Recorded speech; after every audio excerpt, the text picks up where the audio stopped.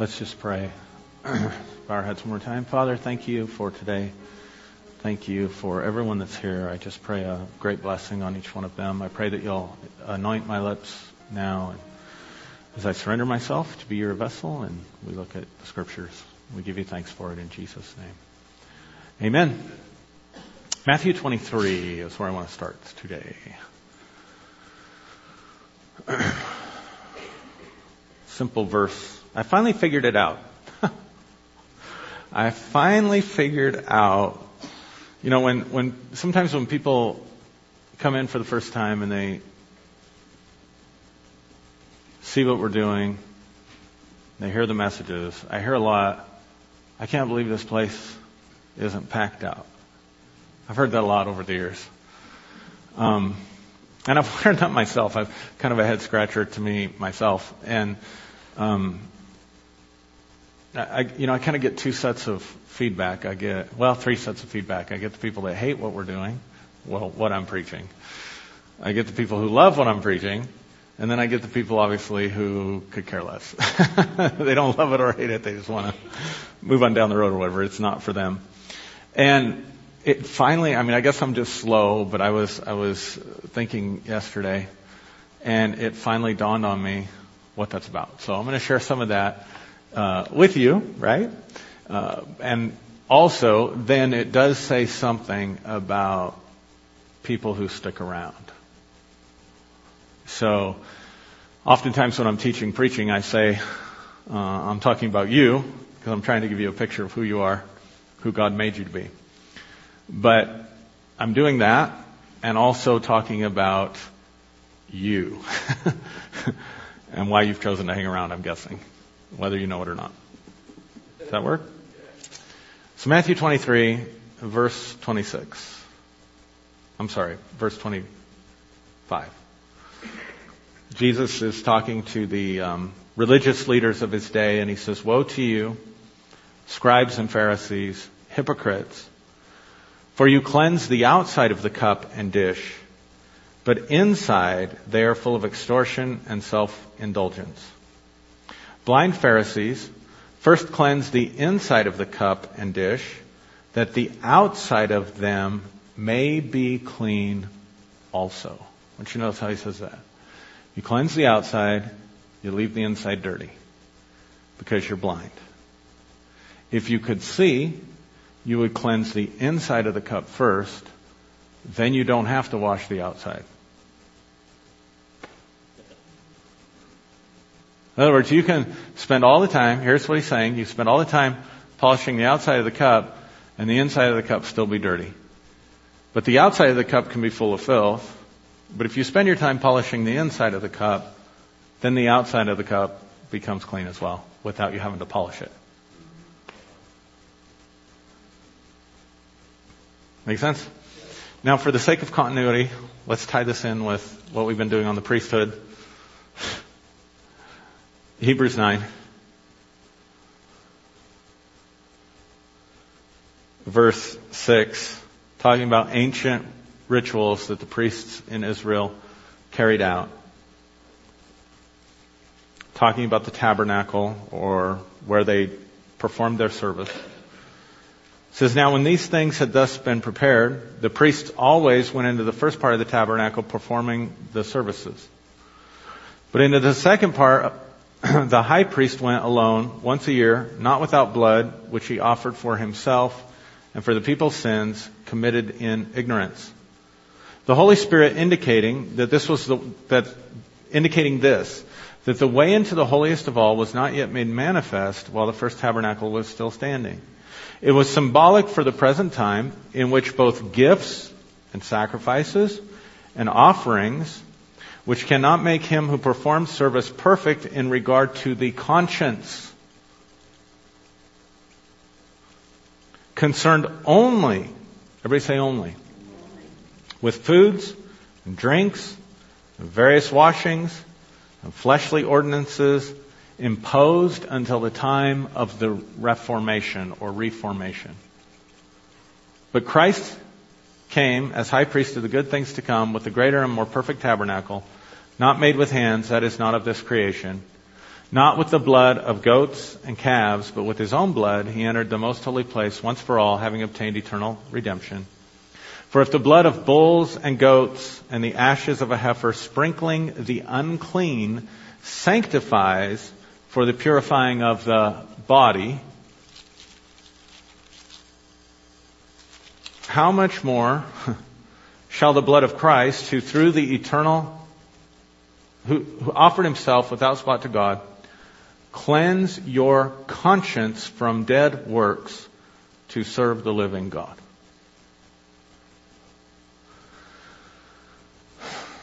He's basically talking about the same thing.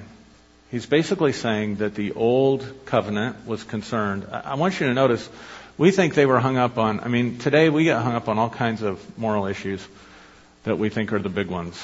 We get hung on adultery, homosexuality, stealing, whatever, right? But notice when he's talking about the law of the old covenant, he says it's concerned only with foods and drinks and various washings and cleansings of the flesh. Do you see that? And he says, but it has no power to touch what's inside. And then he says, what Christ did, what Christ's blood does, is touch something inside you. So that's why I got in so much trouble with people, because I said the blood of Jesus didn't do anything for God. And they said, well, you don't believe in the blood. But the scripture here actually says the blood does something in you and to you. That's the purpose of it. To cleanse your conscience, not to make God feel better about loving you. And to cleanse your conscience. And remember, I told you, but for those of you that weren't here, the word conscience there is not just talking about what you feel like you did wrong. It's talking about your consciousness, your awareness of yourself and who you are and how you fit in with stuff. And it cleanses your conscience from dead works. Do you see it? So back to what I was saying, I finally got it. So you also understand I'm a student of psychology, right? So there is a school of psychology called behaviorism. Has anybody ever heard of that? Okay, behaviorism was started basically by a gentleman by the name of B.F. Skinner. And he wanted to help people. And you can always remember Skinner because behaviorism has to do with what's outside your skin. And it still has a place in your life, and it still has a place in therapy. But so here's the idea: if you want to change, so people go to therapists, they go to psychologists. Oftentimes they come to church because they want to change. And so here's the idea: if you want to change, then let's focus all our attention, all our efforts, and all our energies on changing your behaviors. And so so behaviorism was focused on, if you have a problem, it's not how do you feel about it. It's not what are you thinking about this situation. It's not how did you get there, who hurt your feelings, or what did your mommy or daddy do to you, or any of that kind of stuff. It was strictly what behavior in the moment can you change to improve your life.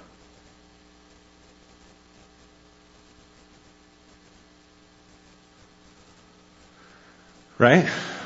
So how many of you have ever heard of Pavlov's dog? All right, so Pavlov was a behaviorist. And he did a series of experiments with dogs. And basically what he did was he offered dog treats, and every time the dog treat would come, he would ring a bell, and the dog would eat the treat. So he'd ring a bell, and the dog would eat the treat. Well, every time the dog would see the treat, when he first started, every time the dog would see the treat, he would salivate. So he would see the treat, and his self would respond by getting hungry and salivating for the treat. And every time he'd ring the bell. Well, then what he found out, and this is a phenomenal breakthrough in understanding. What he found out was that he could ring the bell and not put the treat in there, and the dog would still salivate. So now, so there's a stimulus. You understand what I'm saying? The food operated as the stimulus that created in the dog the response of salivation. salivating, wanting to eat it, right? But it was being associated with the ding. Ding, ding, ding. So then what happened was he could take away the original stimulus and just ring the bell and get the same response. So the reason, I always blush when I talk about this, but the reason beer ads are built the way they are is because of men and women, who do you suppose is the biggest consumer of beer? Men, right? So for years, football games, that's why you have so many beer commercials on football games, because who's the biggest consumer of watching football? So they put a beer commercial on, put their label up there, and what usually goes with it? Sexy lady, thank you. Because men can't tell, sorry guys, or ladies, but it's kind of like Pavlov's dog treat to us. Now some of you are more sanctified than that, I guess, but anyway, that's just biology. So it creates a response, and you keep seeing Budweiser. You're watching that game. How many times do you suppose they create that response and associate it with Budweiser? So they're offering the treat, the sexy lady, and they're ringing the bell, Budweiser. So when you walk into a store, liquor store, and you want to go buy beer, and you're looking at the beer aisle, maybe for the first time or whatever, and you're not sure which one you want to consume, but you grew up watching football, especially as a teenager, right? Tracking with me? All of a sudden, which one looks the best to you? Why? Ding, ding, ding. See? So they use behaviorism actually against you. Now, this plays out in so many different areas of our lives. So that what happens is the ring would be called an anchor. Back to Pavlov's dog. The ring would be called an anchor to a specifically manipulated response. Budweiser is specifically manipulating a response in hopes of creating an unconscious psychological anchor that will cause you to buy their product, which is actually the basis for any good advertising. Any good advertising. That's why commercials make no sense. It's like, you ever watch those commercials and think, what in the world does that have to do with a car? Yeah. And usually they're creating some kind of feeling. Open roads. Like, think of who's that guy? Who's that guy that was a real popular actor a while ago? Now he's just doing the car commercials. Southern guy. He was in Time to Kill, and somebody help me out. Yes, Matthew McConaughey. Have you seen the commercials, the car commercials with Matthew McConaughey? So it's Lincoln, right? So it's this feeling of freedom, this feeling of power. I mean, that's totally designed to just give you that so that you associate that feeling, that internal response with that particular label. You see it? All of that operates unconsciously. So here's the problem. We have all kinds of triggers and all kinds of anchors that cause us to have certain responses. Right? It's all based on behaviorism. That's sort of an outside-in approach. Now, here's the thing. Look how easy that is. Look how easy it is for marketers to manipulate the behaviors of the masses with with little effort. Do you see what I'm saying? So this brings me back to where I finally get it. Most churches and most messages is built on activity and behavior. You hear about how you have to have the right behaviors. And it's those behaviors that get labeled. It's the behaviors that we don't like, that we use Scripture to validate. Because, I mean, and I'm only saying that because it's never the same wherever you go. It's like they have different sets of standards based on wherever you go. I mean, do you see what I'm saying? But basically, it's those behaviors that are sins. It's the behavior that upsets your Heavenly Father. Watch how they set this up. It's the behavior of Jesus being fully obedient to His Father that makes Him the spotless Lamb and the perfect sacrifice. And it is the behavior of God towards you that changes. One of wrath and judgment and sending you to eternal conscious torment, to one of love and acceptance and seeing you under the blood of Jesus and bringing you into heaven. Everybody's behavior changed. Oh, I forgot there's one behavior I left out. And you must recognize that Jesus did all that for you and do what? Pray the sinner's prayer, which is a behavior.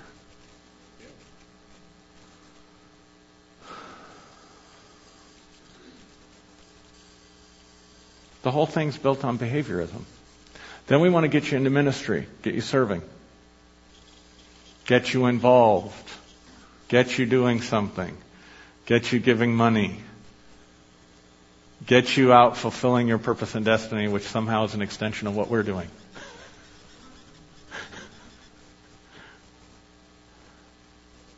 Or I'll get you to make money so you can bring it back to the house of the Lord. The whole thing's set up on behaviorism. Watch Joel Osteen. Watch any of them. Do you see it? But here's the issue. It's easy. It's a heck of a lot easier than what we're trying to do. It gives a false sense of security because if I can just get my behaviors right, I know what to expect, I know what to do. I don't have to think. I don't have to wrestle. I don't have to engage. So your prayer life, so if we did how to get your prayers answered, we'd do 7 steps to answered prayer. We do marriage conferences. We talk about dating and coming up with romantic ideas and all kinds of communication strategies and conflict resolution strategies. Go to leadership conferences to learn how to change our behavior so that people will want to follow us. The whole thing is structured on cleaning the outside of the dish. That's the point I'm trying to make.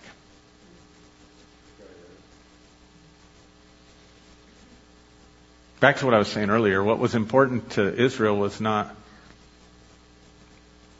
who you were sleeping with. What was important to Israel was what food you were eating. It's in the Bible. It's just true. That's why when Peter has the vision, I'm not saying it wasn't important. I'm just saying what was emphasized. I'm not saying the former was not important. I'm just saying it wasn't really the emphasis. The emphasis was on what you were eating and who you were spending time with. And on making sure that you were clean so that you could approach God, but clean externally. So the law focuses on what? You shall have no gods before me behavior. You shall not make any engraven image behavior. Thou shalt not lie. Thou shalt not commit adultery. Thou shalt not steal. All that stuff is based on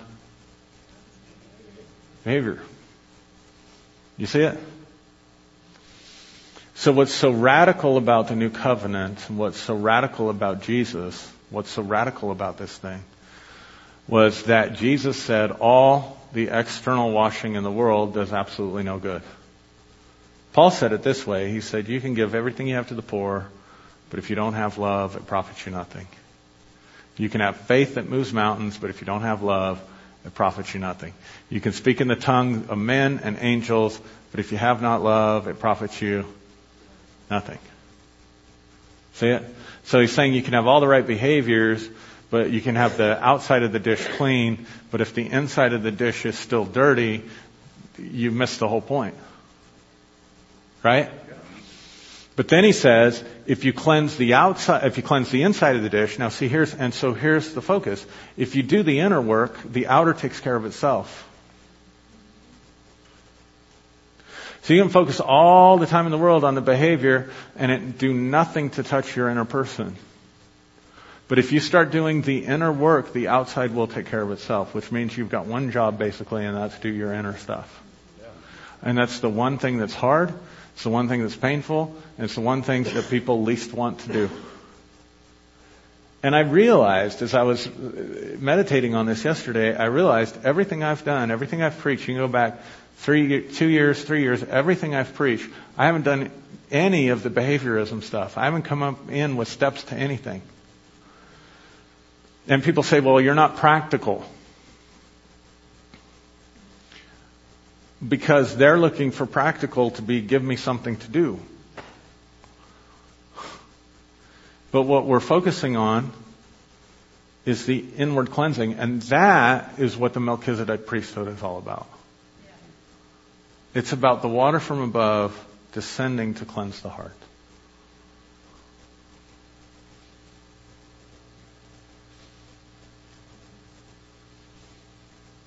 Make sense? Now, to cleanse your conscience from what? Let's look at this just real quick and we'll be done. Genesis 15. To cleanse your conscience from what? You guys have such good memories. How much more can the blood of Christ cleanse your consciousness? Cleanse your consciousness, your inward person, your inward awareness, your thought and feeling processes from what? From dead works. Now, you cannot think about dead works as behaviors. He's talking about the works of your inner person being dead.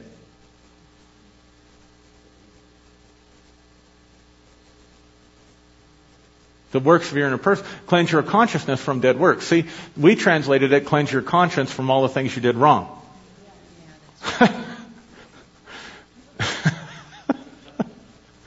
But in the original language, it's not just conscience, it's consciousness.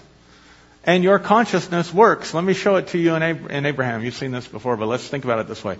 Genesis 15, he meets with Melchizedek. Genesis 14, he meets with Melchizedek. Genesis 15, verse 1. After these things, after he meets Melchizedek, and what does Melchizedek do?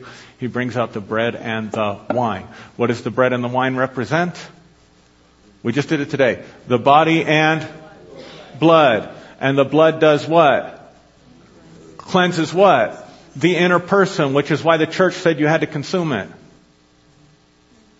Because it's symbolic of the act that as you internalize that, you're setting your intention for what Christ did to go into you to bring a cleansing.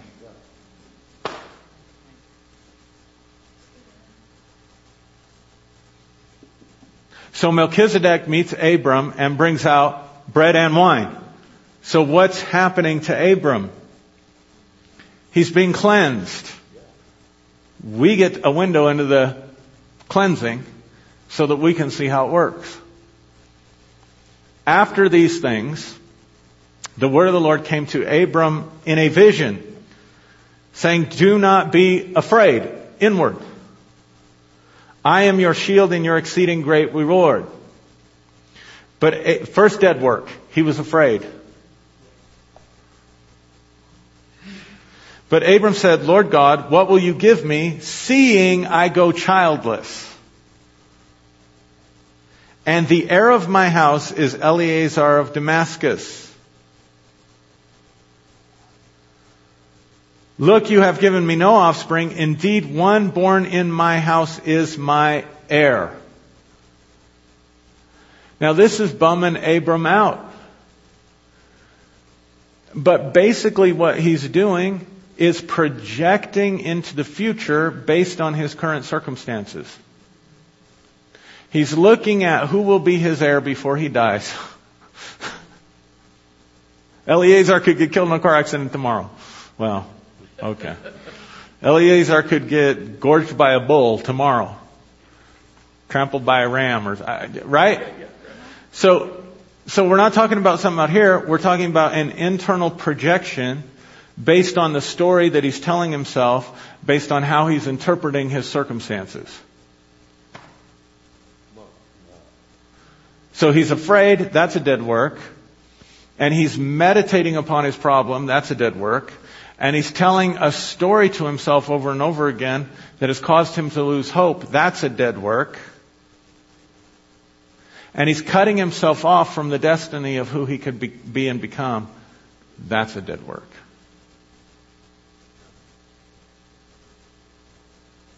See it? Then the Lord said to him,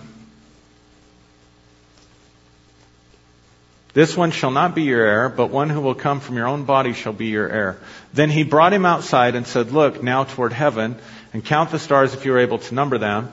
And he said to him, so shall your seed be. And he believed in the Lord, and it was accounted to him for righteousness. Come with me to Romans chapter 4 real quick. And we'll be done. I know I said that last one was it, but I know, Joanne. You know how I am. I'm going to finish early today anyway.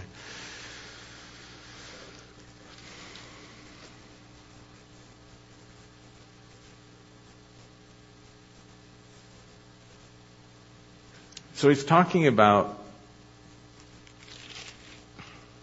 in verse 1, what shall we say then that Abraham our father found according to the flesh?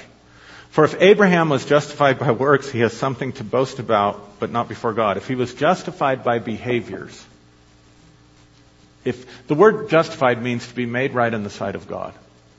So basically what Paul's saying here, if he was made right in the sight of God by behaviors, he has something to boast about, but not before God. Because men can see your behaviors. God looks on the heart. For what does Scripture say? Abraham believed God, and it was accounted to him for righteousness. Do you see it? An internal action is what made him right with God. But in order for him to have an internal action, there had to be a cleansing of all the stuff, all the death that he was doing between his ears.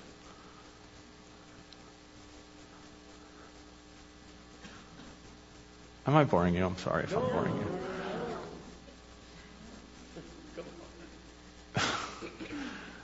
He brought him out is the word for exodus. He took him through an exodus, but not an exodus out of physical bondage, an exodus out of mental, emotional, and spiritual bondage. He took him out of the box of his own thinking.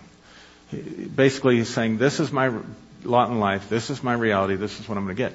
And so this is what we do to ourselves. We repeat the same stories and the same thoughts over and over and over again that generate the same emotional states. And they run like loops and patterns. And so what happens is that the word of the Lord comes in and engages those patterns for the purpose of taking you through an exodus to get you stuck out of the pattern, get stuck out of the box of your own limited thinking.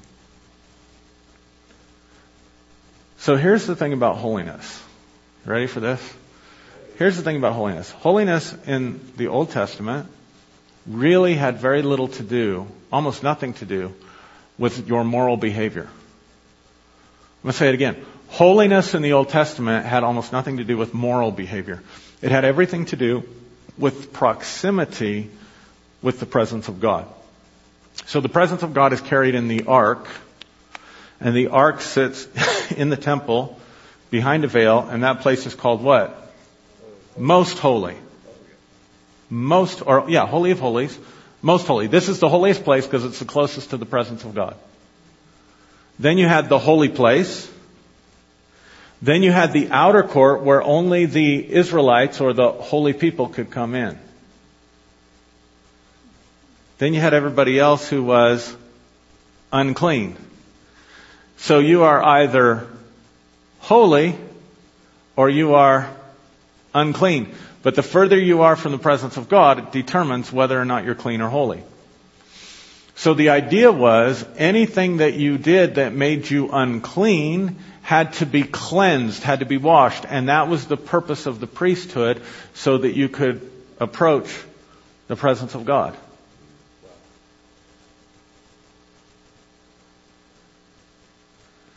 So here's where we've got it all messed up. We tell people if you're going to have fellowship with God, you've got to get right. You got to get your behaviors right. You got to get things sorted out. Otherwise, God can't love you. God can't have fellowship with you. You can't have, and we equate holiness with behaviors. Holiness has nothing to do with behaviors. It has to do with proximity to God. So you do not become holy by changing your behavior. You become holy by being cleansed and being near to the presence of God. And neither one of those are things that you do.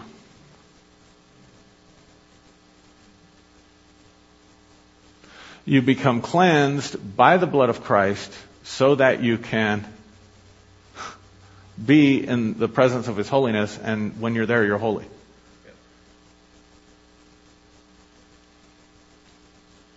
When you're not there, you're not holy. And so the way this thing is supposed to work is you don't fix your problem by trying to figure out how to fix your problem. See, here's the thing. If I say, okay, your mind has dead works, then we can all run off to, therapists, and I have a therapist I see every week. I have no shame in telling people that. So I believe in therapy.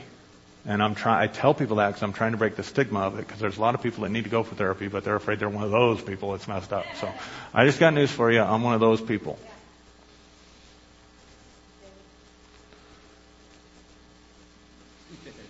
But if all you do is your own mental work, it's still just replacing one dead work for another dead work.